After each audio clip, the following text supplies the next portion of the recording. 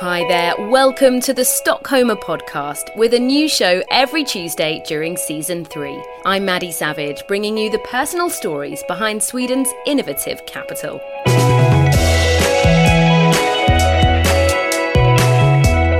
It's a tricky question because you need money, of course, to survive nowadays. However, I've never taken on a job in my entire life when I asked what the salary is. I took the job because I loved doing what I was given to do. Staffan Björklund makes a living from extreme sports. He's one of Sweden's top adventure racers, navigating his way through wilderness terrain around the world.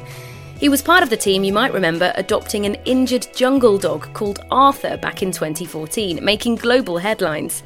In this episode, he shares his current challenges and future dreams. The Stockholmer. Staffan, welcome to the podcast. We're recording this episode in Stockholm's iconic Olympic Stadium, built back in 1912, so more than 100 years old. It's a bit like a fortress, lots of red bricks, Swedish flags flying from the roof, and a few young athletes training right in front of us.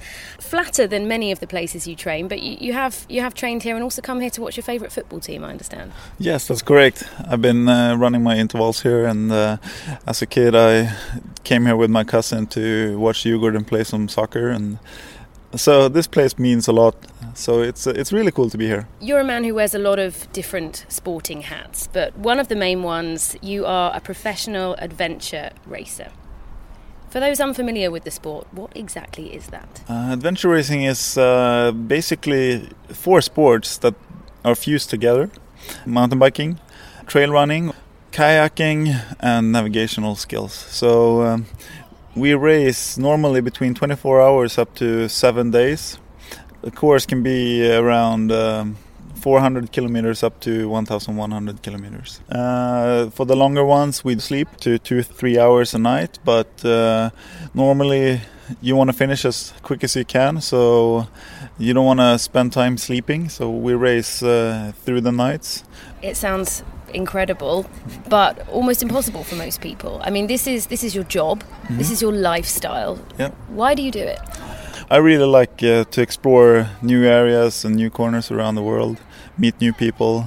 You know, a country who hosts a race like this, they always host it in an area where they want to show off, and it's like their way of bragging. So they show us a lot of unbelievable, beautiful nature, and we get to meet culture through the racing as well. As you say, it's a fusion of other sports, so it's a relatively new competitive sport. I mean, you don't just wake up at 8 years old and say, I'm going to be an adventurer. How did that come about for you, and how did you get on that bandwagon? They actually showed this on Eurosport and other TV channels, and I got really interested, but I didn't know how to get into the sport. So then swim running came up, and I started swim running, and where you swim and you run through the archipelago. And I became really good at that in an early point. And a photographer that was making a documentary about swim running, he was also making a documentary about a team, adventure racing team. So he asked me if I knew about the sport, and I was just like, yeah, I know about the sport. I saw it on TV when I was younger. And he asked if he could recommend me for one of the best teams in the world, and I said sure. And 2 weeks later I had... Let's just backtrack. Yeah. He asked if he could recommend you someone that had never done that before for one of the best teams in the world. Yeah. I mean, what was going through your mind at that point? And that's a real accolade to your skills. Yeah, well, this is 5-6 years ago. I wasn't as humble back then. I was pretty cocky, and basically I had a tryout for 6 months before I did my first race. So it clearly takes a lot of strength, a lot of training. Just give us a bit of an insight. I guess this isn't like a race that you kind of, I'll just train 8 weeks before. This must be something, as it's part of your lifestyle, that you're training all the time. Yeah, it's a lifestyle for sure. And of course it's a lot of training. All of us, we know that we can't quit because we spend way too much time and money and effort to be there. But the mental game is, it's really tough when you have sore feet and you haven't slept for 2.5 days and you have blisters in your mouth. Yeah, you're sore all over the body, and it's a little comic, you know. We laugh a lot when we're limping there or suffering together. You have to find that side of it. Yeah. Have you ever been at the point where you feel that your life is in danger due to the physical pressures on you and the weather, the environment? Maybe. It's hard to realize when you're in that situation right there and then. We have different roles in the team, and I'm the navigator. And I made a route choice in Chile. It was a shortcut, but it included climbing on a rock wall, and the rocks were really, really loose. And this was in the middle of the night.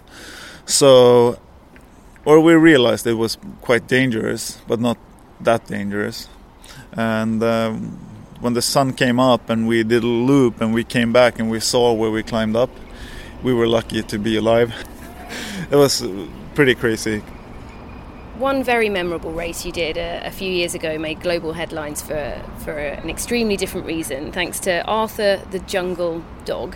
This is such a lovely story. So you were at the Adventure Racing World Championships in Ecuador in 2014. You were with your teammates, including Mikael Lindnord, and he befriended this starving and stray animal. And this dog ended up swimming after the team and coming with you to the end of the race. And Michael adopted him and brought him back to Sweden. But how did it feel for you in the thick of this event? You're trying to compete in this very high level challenge, and suddenly you've got this extra teammate. Yeah, we didn't know what to think first, because we thought he was with another team. After a few hours we realized that he's not going to leave us. So we didn't talk much to each other within the team. You know, it was just, I think all of us realized that, okay, he's with us now, we have to bring him back to a town, and he was bleeding from his back, so we really wanted to take him to a vet. So that was our main goal first, before we realized that we need to bring him back to Sweden. But I mean, a stray animal in the middle of the jungle, and you're in the middle of one of the biggest challenges of your life. You could have left him there. But he had such personality, and we got really attracted to him and he to us. So he came back, he was in quarantine for some time, he now lives up north. Do you hang out? Have you been to see him? When you've been to see Michael? I haven't seen him for almost 2 years, but I know he's doing well, and he's doing fine with his new life in Sweden. He's never seen snow before, and now he loves snow, so that's good. What is the coolest challenge you haven't done yet? What is on your list still left to achieve? Oh, there's so many things. You know, I'm a day-to-day person, so I don't know. Whatever run into my face that sounds attractive, I will take on the challenge. So you don't plan too far ahead. I want to talk about this a bit from a business perspective then, because this is kind of a portfolio career that you have. You have sponsorship deals, you're currently sponsored by Peak Performance, you also work as a motivational speaker. The first time we crossed paths was when you came to speak to my running club here in Stockholm Sideline City. You also work as a guide and as a trainer. So I don't want to talk about the specifics of money, but I mean, how does it go from a hobby that then covers the rent to then something that actually can sustain you, maybe even make you some decent money? Well, it's a tricky question, because you need money, of course, to survive nowadays. However, I've never taken on a job in my entire life when I asked what the salary is. You know, I took the job because I loved doing what I was given to do. So do you get paid per race by your sponsor, or how does it work? We get one amount that we send an invoice for every year, and that's how most sponsorships work within our sport.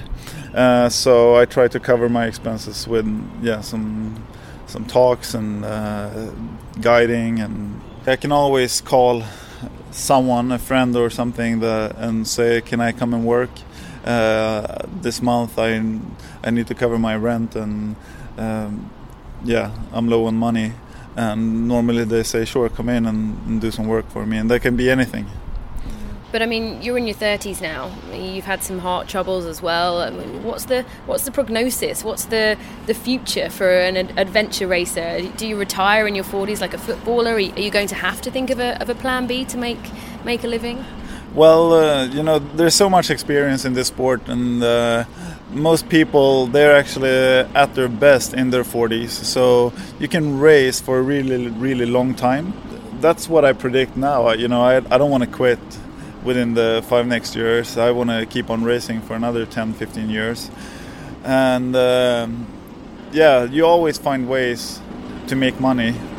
If anyone's wondering what that noise is in the background, we've got a digger that's just arrived in the stadium and some building work going on behind us. This is Stockholm, one of the fastest growing cities in Europe, so quite hard to escape the noise sometimes. But another part of your job is being an influencer. You've got a website, you're on Instagram. Is that something that you enjoy? I mean, sitting at a computer or on your phone is so different to being out there in a remote mountain location. Social media is so important nowadays, so I don't have a choice really, but I don't see it that way. I see it as a fun way to inspire other people, and hopefully I can leave some kind of footprint, more inspirational footprints than for my own ego, What do you hope others can learn from your experiences then? What one thing might they take away? I really hope that people can get out and enjoy nature and take care of it a little better than we do today. But then also I use the hashtag What's Your Dream? So just to go out and look for your dreams and find out your dreams and then go for them. Life is way too short to just do things that other wants you to do instead of doing things that you like to do.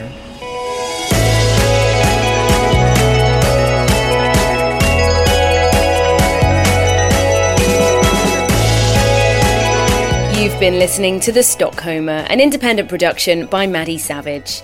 If you enjoy the show, please rate us on iTunes. It will help us to reach more people with our stories from Sweden's innovative capital. Support for this episode comes from the travel app Live. Thanks to Benoit Derrière for production assistance, Diego Planas Rego for digital marketing, Simeon Ghost for permission to use their music, and Richard Stevens for designing our logo. We'll be sharing more inspirational stories every Tuesday throughout Season 3.